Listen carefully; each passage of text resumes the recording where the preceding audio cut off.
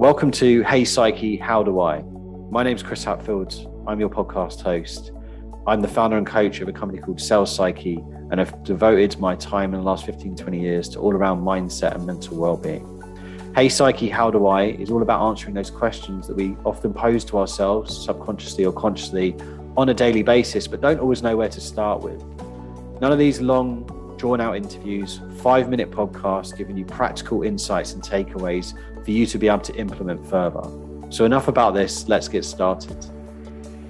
Hey Psyche, how do I become better at storytelling? Part 3. So in the last episode, we talked about the villain and why it's so important. Without the villain in this situation, the hero won't be forced to take action. If you don't identify your prospect's villain, you're not going to make a change. But the villain isn't just enough.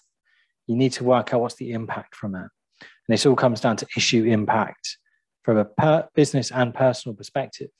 So what's the issue? What problem is your villain causing your prospect? It's not just enough on its own. We talked about a sales engagement platform. The villain might be time. We talked about Tesla, fuel guzzling cars. That's very well and good identifying the villain, but you need to identify what's the issue, what's the problem that is being caused, and then what is the impact, what is happening as a result of the problem from a business perspective. And then one of the most important things that we sometimes miss is what's the personal pain or reason does your prospect personally want to stop?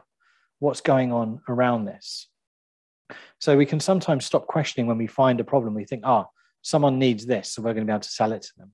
We need to probe further to understand the impact of that problem, both from a business but also a personal perspective. So here's some examples for you.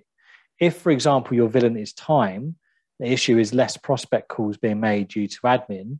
The business impact of that is reduced pipeline by X amount of K. Personal impact, pressure from above, having to get involved in calling themselves sometimes or getting in the admin. If the villain is complacency, which the issue is more errors occurring, lack of overall visibility, what's the impact? That's the problem. What's the impact? The impact is X amount of money being lost as a result, directors being taken away from other tasks. What's the personal impact? Embarrassment, frustration, having to get involved in more day-to-day.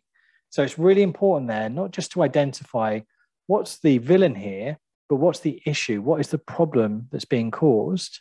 And then what's the impact? What is happening as a result or not happening as a result from the business perspective, but also the personal perspective. So when you're telling your stories, it's really important when you have identified the villain, when you are talking about case studies or you are trying to get people to make a change with what you're talking about, it's all very well and good talking about the problem, but you need to talk about the impact of that problem.